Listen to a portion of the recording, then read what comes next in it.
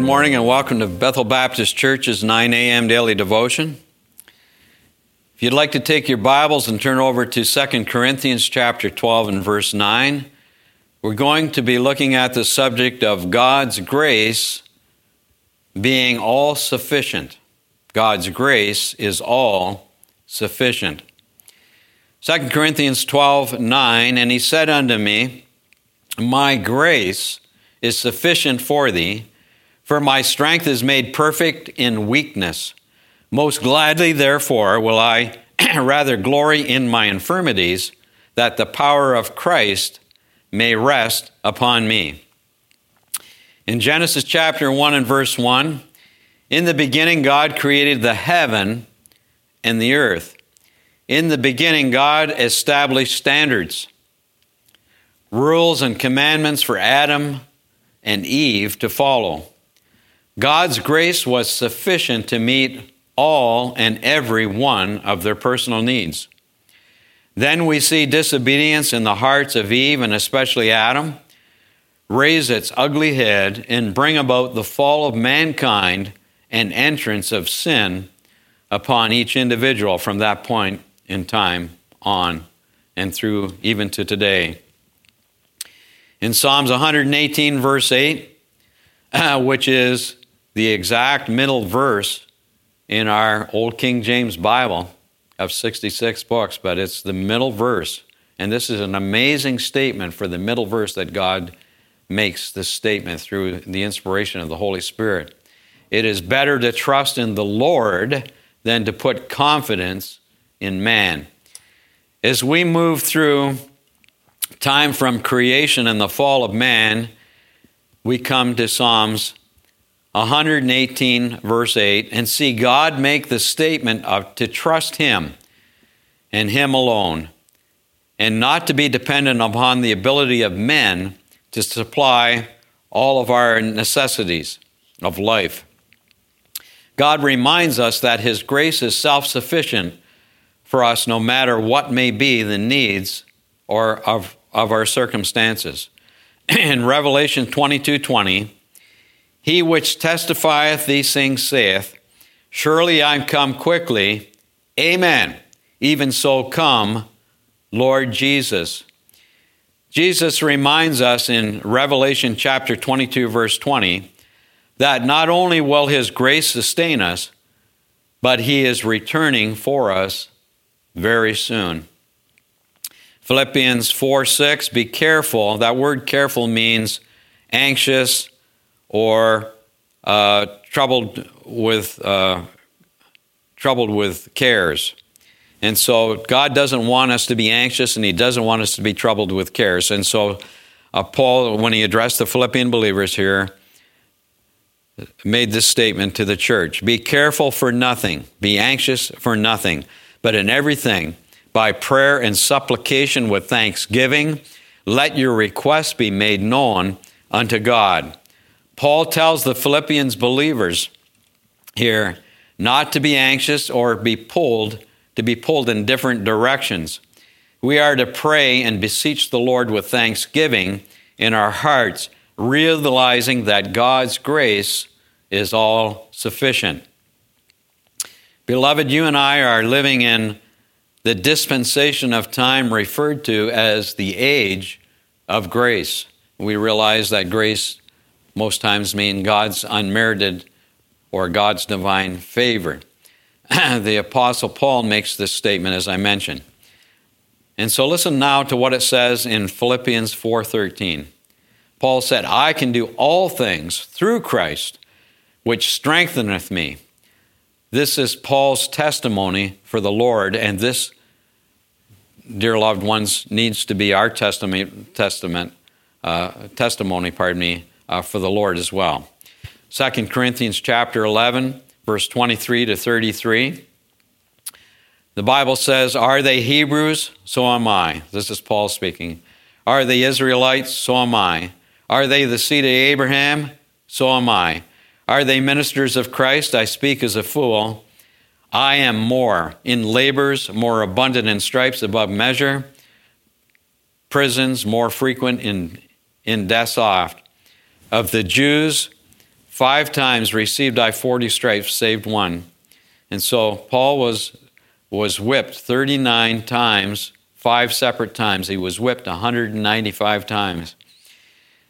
In verse 25, thrice was I beaten with rods, once was I stoned, thrice I suffered shipwreck. A night and a day I have been in the deep.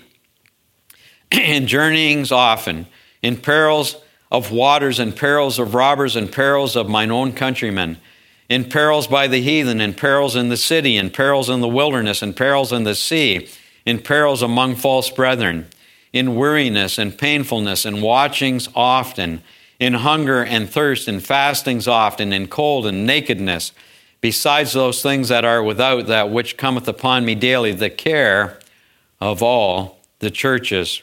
Who is weak and I am not weak? Who is offended and I burn not?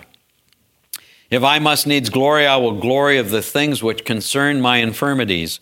The God and Father of our Lord Jesus Christ, which is blessed forevermore, knoweth that I lie not.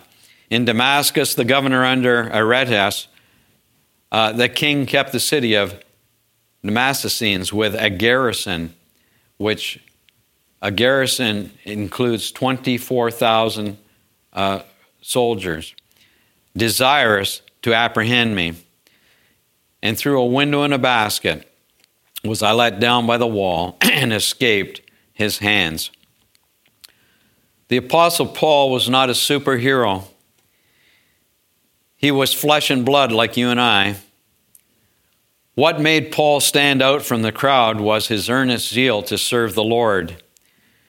His vision was to glorify God. His feet were shod with the preparation of the gospel. His mindset was upon success in any and all things he set out to accomplish for the cause of Christ. And his heart was secure in the fact that as far as he was concerned, God's grace was all sufficient for any state of life he would find himself in and have to attend to. Let me quickly list a few areas of our life that will enable us to live as though we truly believe that God's grace is all sufficient for us, no matter what circumstances you and I find ourselves in, present or future. Number 1, we need to be in a constant state of readiness for the return of the Lord Jesus Christ. Listen to what it says in Matthew 21:44. Therefore be ye also ready, for in such an hour as ye think not that the Son of Man cometh. Titus 2:13. Looking for that blessed hope and the glorious appearing of the great God and our Savior, Jesus Christ. So we need to be in a constant state of readiness for the return of Christ. We need, secondly, to be available, and we need to be dependable in the area of ministry and stewardship on behalf of the Lord. Listen now to what it says, as we're instructed to do in Luke chapter 19, verse 13. And he called his 10 servants and delivered them 10 pounds and said unto them, Occupy till I come. Occupy till I come. Occupy till I come. And if you'll notice in your Bibles, the word occupy after the comma is a capital O. And so the Lord made it very clear that he wants you and I as born-again believers, as his sons and daughters in Christ, to occupy, to be busy about our Father's business until Jesus comes back and takes the bride of Christ out. 1 Thessalonians 5:23, and the very God of peace sanctify you wholly. And I pray God, your whole spirit and your soul and body be preserved blameless unto the coming of our Lord Jesus Christ. The servants of Christ are instructed to continue working at their vocations without hesitation, when they see or think they might see the day approaching when the Lord will come back to take the bride of Christ out. God's grace is all sufficient. It's all sufficient to save the vilest sinner today. And so we need to trust and we need to seek the Lord's favor, and we need to be busy about being good stewards and realizing that God's grace is all sufficient for us in this day and age and this time that you and I live in.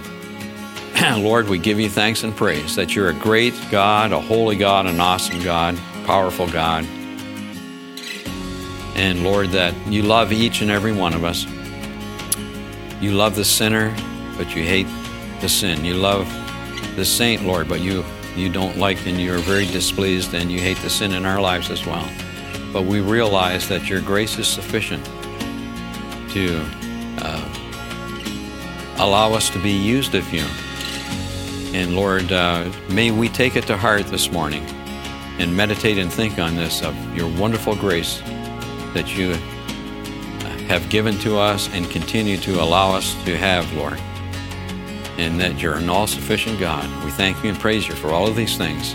In Christ's name, amen.